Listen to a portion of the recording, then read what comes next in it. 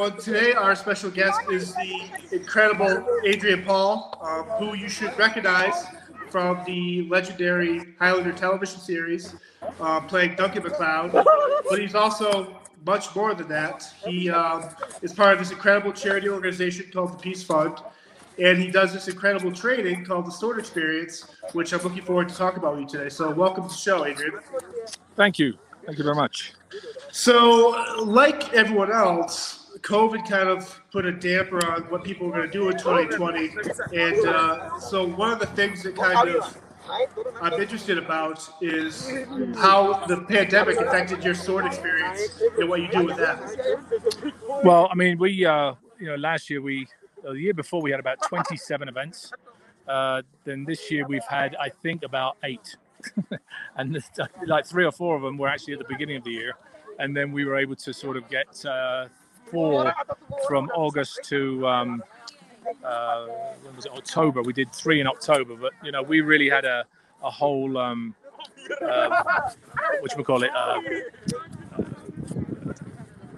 precautions put in place. There were masks, social distancing.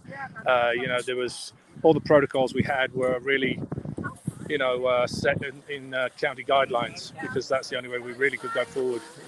And we did pretty successful. You can actually see it on our site. There's everybody in their masks, etc. Right. And so, is that something you start after you kind of realize that there are people interested in learning about the sword because of your role in Highlander, or is this something you've always had an interest in doing with kind of the sword craftsmanship? No, actually, I mean, it was really Highlander that did it, to be totally honest, because my sword training prior to that was small. It wasn't as, I'd only done a year of some sword before I did Highlander. So, that was really the catalyst of what set me up to do sword work. And, we started this in 2016 because it wasn't just about sword, because, there's so many teachers out there, so many good teachers out there in one style or another, whether it's broadsword, katana, epee, doesn't really matter which. But what they weren't really teaching, I don't think, is film and angulations. So the whole thing was started off to show people, to get people interested in the sword, and they would bring instructors from different areas, whatever area we would go to, and say, listen, I have my experience in the film industry. I've done 30 years of martial arts as well. I've done 25 years or 30 years of sword, but these guys actually have specific styles. So if you're interested after this, if this kind of rocks your boat, then you can go over there and study with them.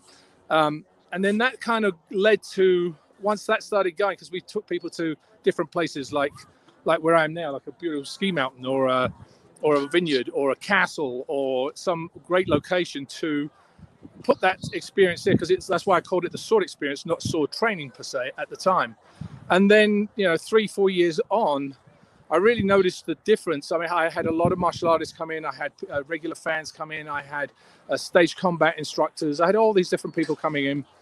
And what I noticed was, across the board, the whole thing was, whether you're actually a martial artist or whether you're a sword practitioner, you need to know your angulations. You need to know what your target is about. And so in conjunction with Mark Makita, who does Fightology, he has his company, he does Filipino martial arts, he's a grandmaster in Filipino martial arts. He said to me, why don't you, create your own numbering system, because that will be easier for people to follow. So from all the stuff I'd done, I started creating the numbering system, and then, adjusted it over the next 6 months to a year to sort of work in the footwork and the angulations. And now it's really about your targets, your angulations. So whether you're a martial artist or whether you're doing it for choreography on film, you need to know what your target is, because if you're missing your target, first of all, you're not going to get the points as a martial artist, or 2, you're going to injure your opponent if you're not hitting the right target. So that's really what our numbering system now, it's the Sword Experience numbering system, has been created from, and we've been using it now for about 1.5 years. And it's proved very, very useful, because I can tell somebody, okay, here's the number 1 attack and here's the number 1 defense. They all learn it. And I say to 2 people, okay, you do the number 1 attack, you do the number 1 offense. And immediately they know what I'm talking about. Right. So I can put a choreography together very, very quickly. And that then sort of made me concentrate a little bit more on the filming side of it. So we created little stories. So now not only do you go to a sword experience to visit the castles, learn a little bit about sword work, visit old friends or whatever, you now get to kind of be an actor in a film, a little mini movie of your own, where we create the story behind the sword work that we're actually doing. Because we usually pick sword work from, a favorite movie or TV series that you might have been interested in.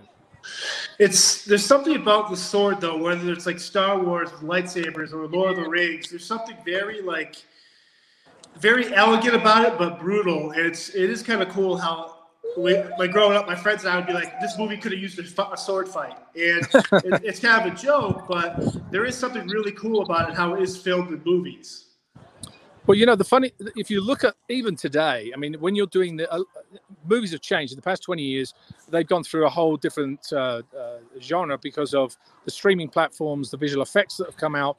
And now you have much more fantasy-oriented type of movies. Yet you still have, even though they've got superpowers, there's still a guy with a sword. You take the Avengers, it doesn't matter. They've still got a sword at some point because they're like, well, that's a good weapon to use. So I think it does have it's part of our DNA for thousands of years.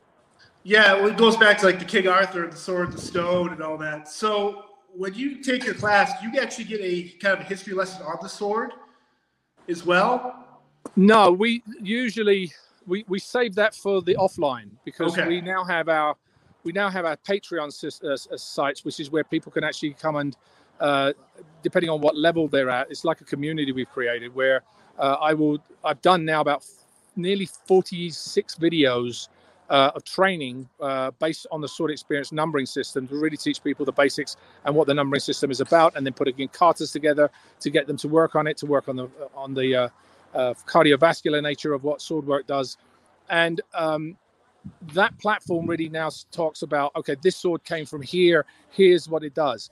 If I did that on every single sword, it would take too long to explain at the sword experience itself, because I've only got a certain number of time. These experiences last between 5 to 6 hours.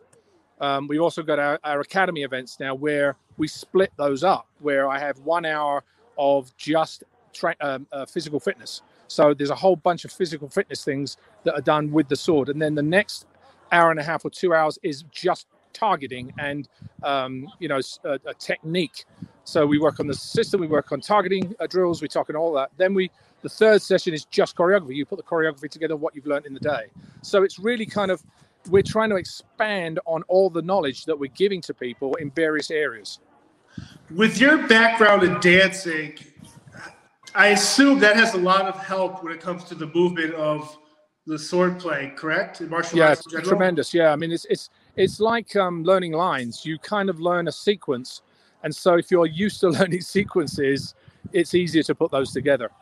I'm always kind of blown away when you see these offensive linemen in the American football leagues, and they're like, well, we take ballet or we do this dancing for our footwork. And it's kind of, for me growing up, I'm like, I'm never going to stretch, I'm never going to do yoga, I'm not going to do any of this stuff. But when you look at it, it's amazing how much it actually helps these athletes. Yeah, it does. I mean, I was talking to some friends of mine, and I said, if you look at football players and basketball players, hockey players, soccer players, the level of talent now has increased exponentially, not because we're better, it's just because the level of training has gone up. The footwork drills that they put, you go, okay, you've got ballet in soccer or football.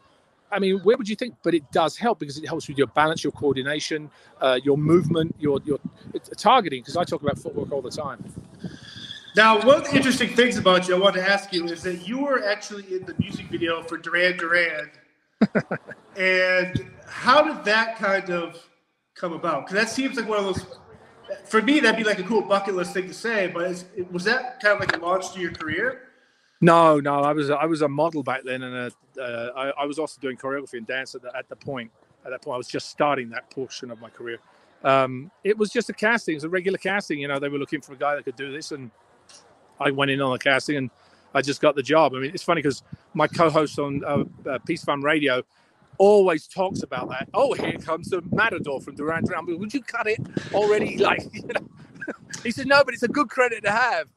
We just joke about it a lot. No, I love that. And so as you're growing up, are you how did you choose the martial art you did, which is the Shiloh monk, kind of like that background? Like how, that's not a common martial art that people kind of gravitate to. Was there a catalyst for that? Well, I did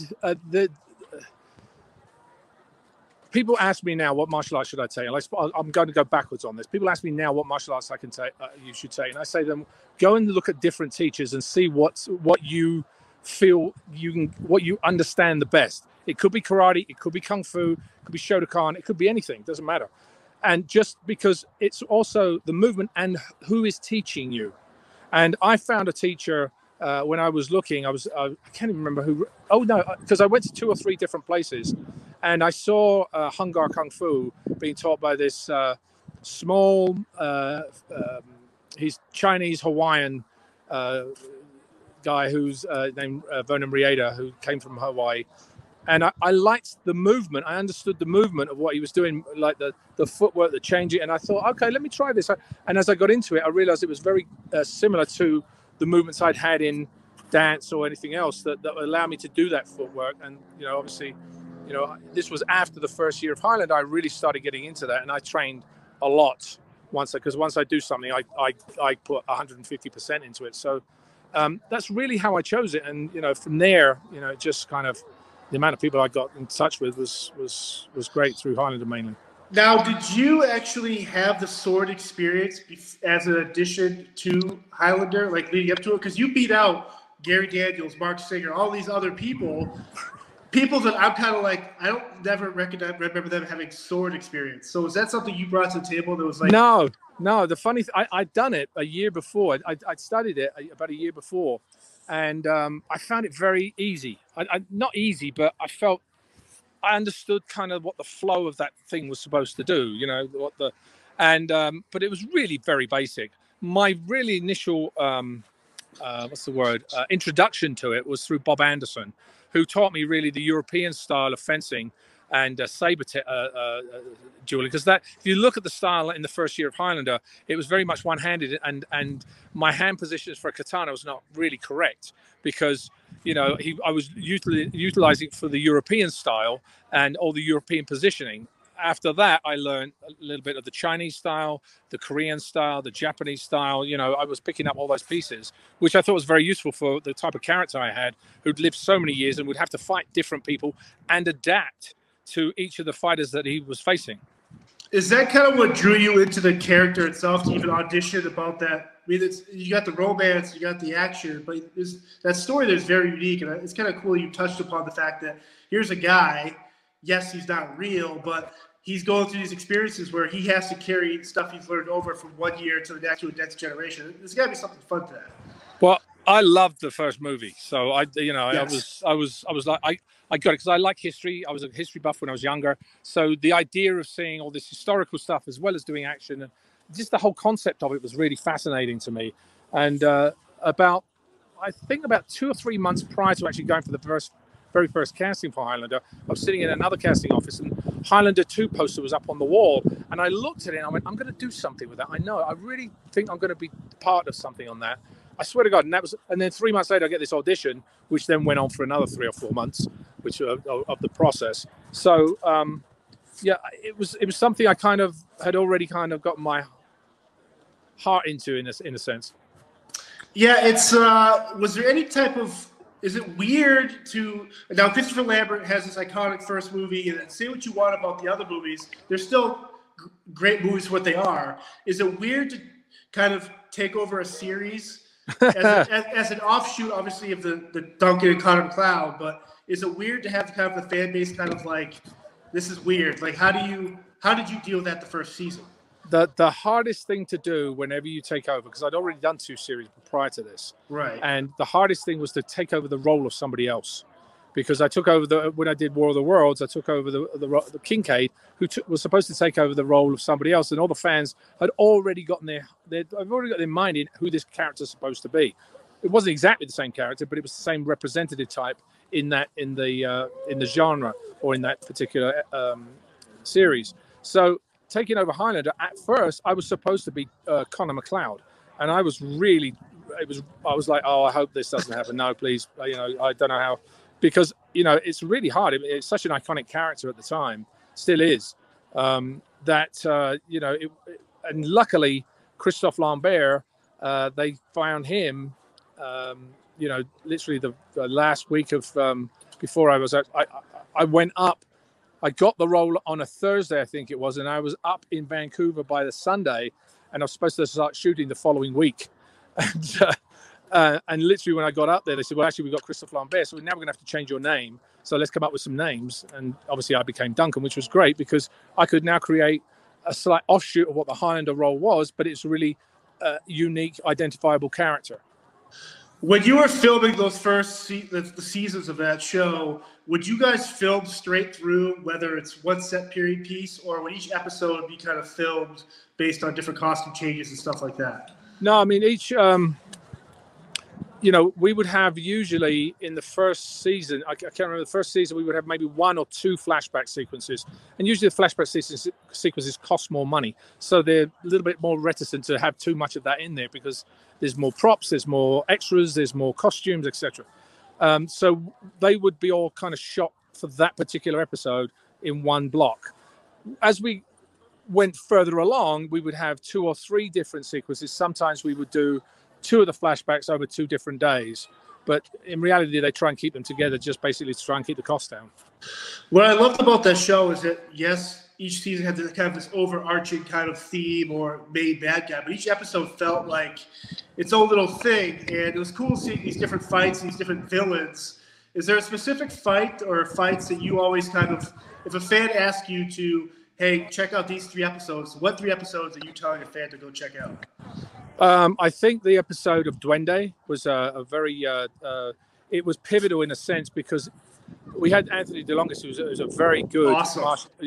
Martial artist or sword practitioner. He taught Michelle Pfeiffer the whip for Catwoman. I mean, he'd done so much sword, he still does, and I'm still in contact with him. And so we had him and F. Braun McCash, and they put together this fight. He'd already come in an episode prior, and then pitched the writers and said, how about this idea? And they said, oh, that's actually kind of cool. So he came in as another character to play this other role, and in doing so brought this style, this Spanish espada y daga, the circle of life, to the stage, which is much harder to do. Especially, I was actually on my podcast, I actually had F. Braun McCash this week, and he said, I don't know how you were doing it because I was literally filming the previous episode.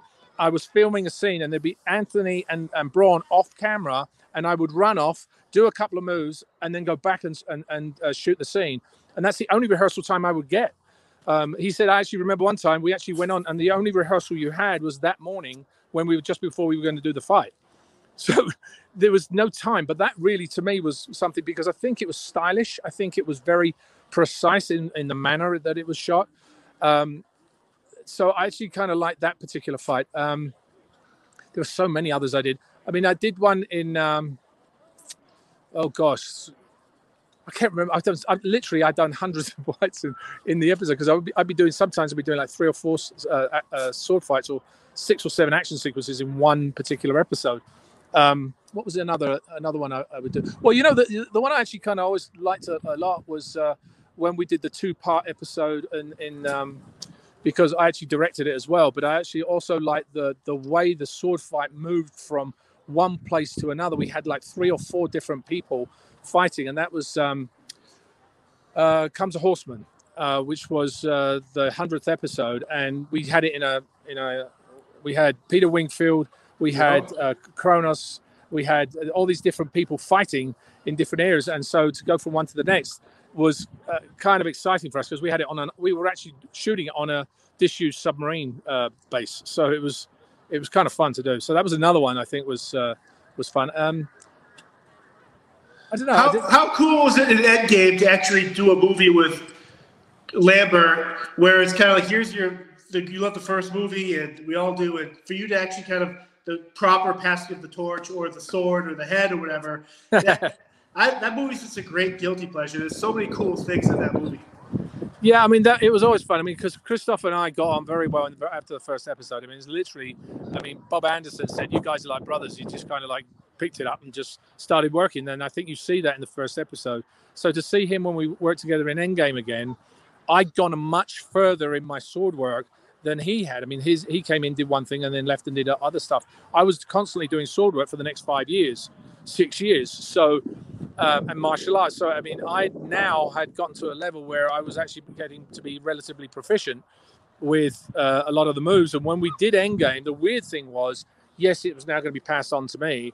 But the weird thing was me actually teaching Christopher the correct positions of what I'm like, wait a minute, this is really weird. I'm sitting like, this is like 8 years ago. I was watching you on the movies doing this stuff. I'm going, that's really cool. Now I'm kind of teaching you the positions. And he would come to me saying, because we wanted to create two different styles. Mine was more of a flowy kind of, it had a mixture of Japanese, Chinese style, and his was much more rigid and Chinese style. So we wanted to sort of delineate those styles pretty well. So it was great. We had a fabulous time doing it. Although we shot in actually Romania, London, and Luxembourg because the lead actor Bruce Payne got sick after we choreographed the entire final fight in Romania.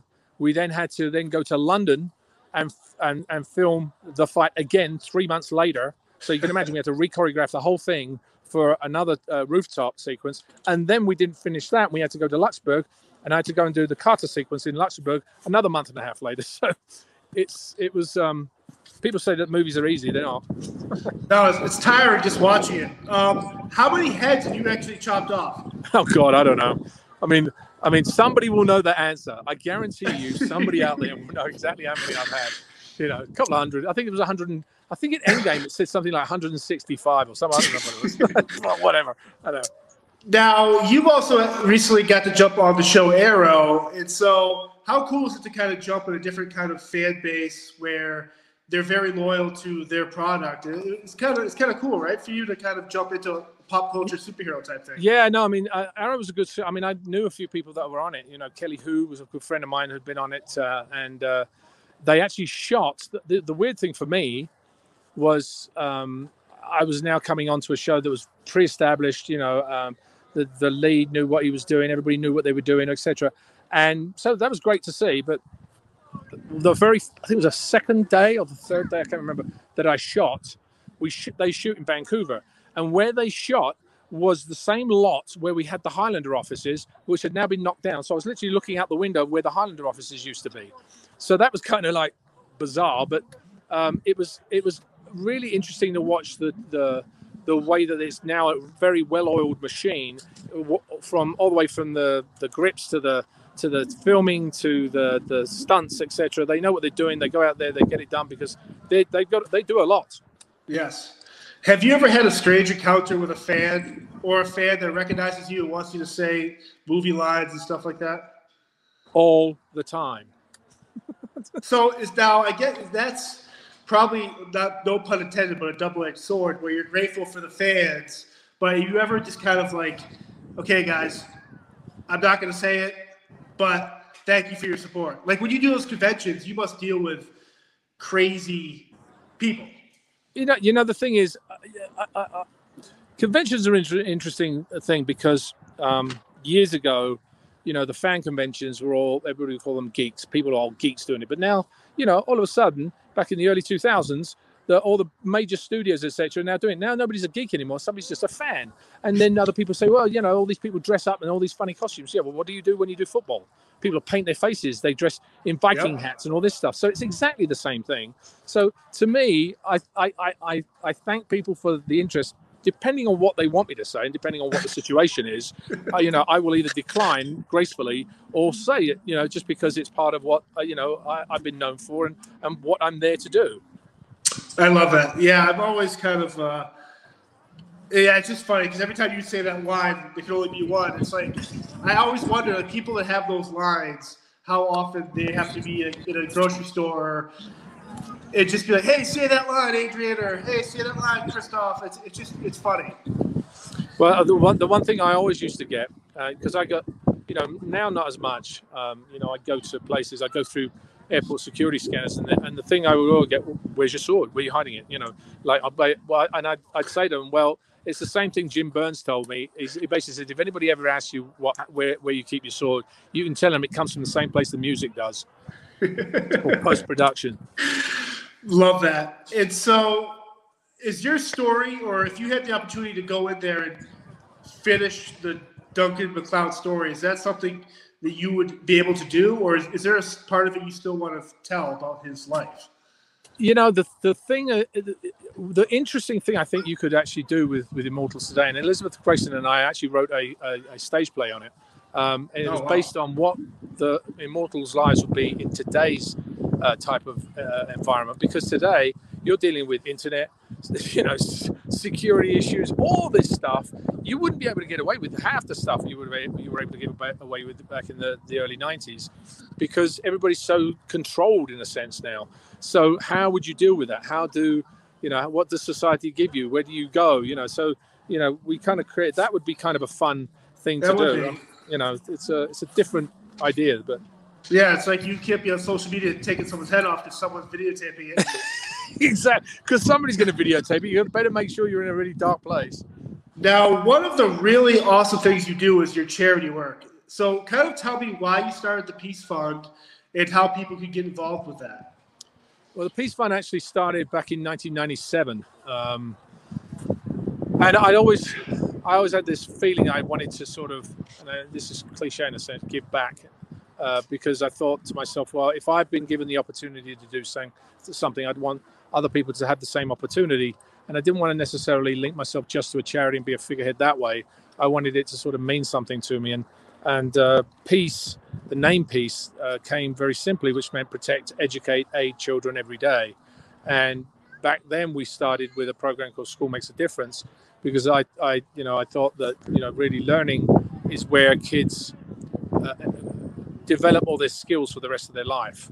And so A School Makes a Difference really had things such as peer pressure, interactive storytelling for reading. It had social studies. It had martial arts. It had all these different things that they would be able to apply to their everyday lives. And, you know, we did it in schools in Los Angeles, Denver, New York, different places like that. And then eventually it got rather large. I didn't have time to sort of do it myself, and we did it all totally volunteer, which we've been a volunteer organization for 20-something years. So we then, after the tsunami, started raising money for the kids in the orphanages in Thailand. Since that point, you know, we've been doing things we've done things in Cambodia, in Thailand, in Hungary, Romania, United States, South America, or is it? One, I can't remember, but we've done different places in various areas, and we were then dealing with different things. We would build homes, we would build dental clinics, we would bring celebrities in to give reading lessons, and kind of what we found was we really wanted to go towards the reading aspect of it, because when I started Peace Fund Radio, which was an offshoot of Peace, which really highlighted all the different charities, all the different celebrities that were involved in charities. We've now done over 600 hours of radio. Awesome. And, you know, it really sort of highlighted all this stuff. And so I kind of realized that it really stemmed from the learning. And we really wanted to sort of increase our learning. So we had a program called Kids Read to Lead, which we developed, and we were going to take it into different places. And since then, the pandemic kind of hit us. And so we kind of slowed it down because you can't do it in person. And now we're looking at doing it online because we've got a platform we might be able to do that in. Awesome. So, you know, the way to do that's really where we're at. So we're now trying to formulate that program and create it online to actually go into different schools. But hopefully schools will be back in classrooms pretty soon, although it's going to be a different world. No, it totally is. And if I want to get involved in the Peace Fund, do I go to the website? How do I? Yeah, the website is thepeacefund.org, and there's information on there how you get involved. You know, the other thing is, you know, obviously our podcast, we run that weekly, and it's a free podcast. But sharing it to people is a very useful thing where you don't have to do anything except help us spread the message of what we're trying to give, which is tell everybody about what people are doing. No, I love that. And obviously you're skiing today with your kids. Do your kids have an interest in the martial arts or the movies or sword play or any of that? Well, my daughter really, she takes acting lessons now. She takes dance lessons. Obviously, they're doing skiing lessons today. And my son he's done sword before. He's actually pretty good. But his interest is fleeting. Is because he does soccer, baseball, basketball. I mean, he does all these different things. All of a sudden, it's skating. It's this, and so his attention span keeps moving because he's only 8. So eventually, if he really wants to do it, and he kind of does, but he has the athletic ability to do those types of things. He's an athletic kid. And once he figures out, because the idea for me is when you have a child, you really want to give them all the information and let them choose, because if they really want to do it, they'll continue doing it and they'll be good at it. But if you force it on them, they'll never do it. So I don't want to force them on anything. I'm trying to picture your kid talking back to you and challenging you to a duel. That's all the time. Challenging you to a duel where whoever wins the sword fight either has to do the dishes or they... No. I get talked back to all the time by my kids. All the time. I've got a third one that's a baby now who I think is going to be talkative as well, but we'll see. That's awesome. It's great you guys can have these experiences with each other. So the sword experience is on social media. I know it's on Instagram and Twitter. If people want to follow that, they should. And if they want to follow you specifically, are you on any social media, or is that something? Yeah, I'm on Adrian Paul. I'm on Twitter as Adrian Paul Official. I'm on Facebook, Adrian Paul Official.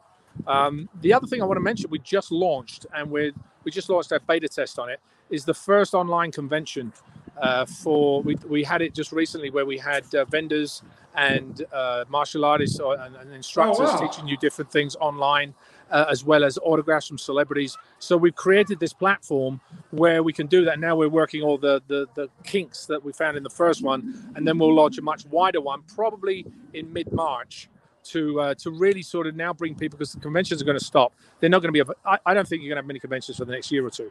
So it'll be a place that people now can congregate the same as they did live, and possibly be a little easier because they'll be up and personal with watching an instructor show you something, or a comic book artist, or a celebrity. It doesn't matter. We've kind of created this platform where we can launch this. So it's called SXP Virtual, and and you'll find that on our site as well.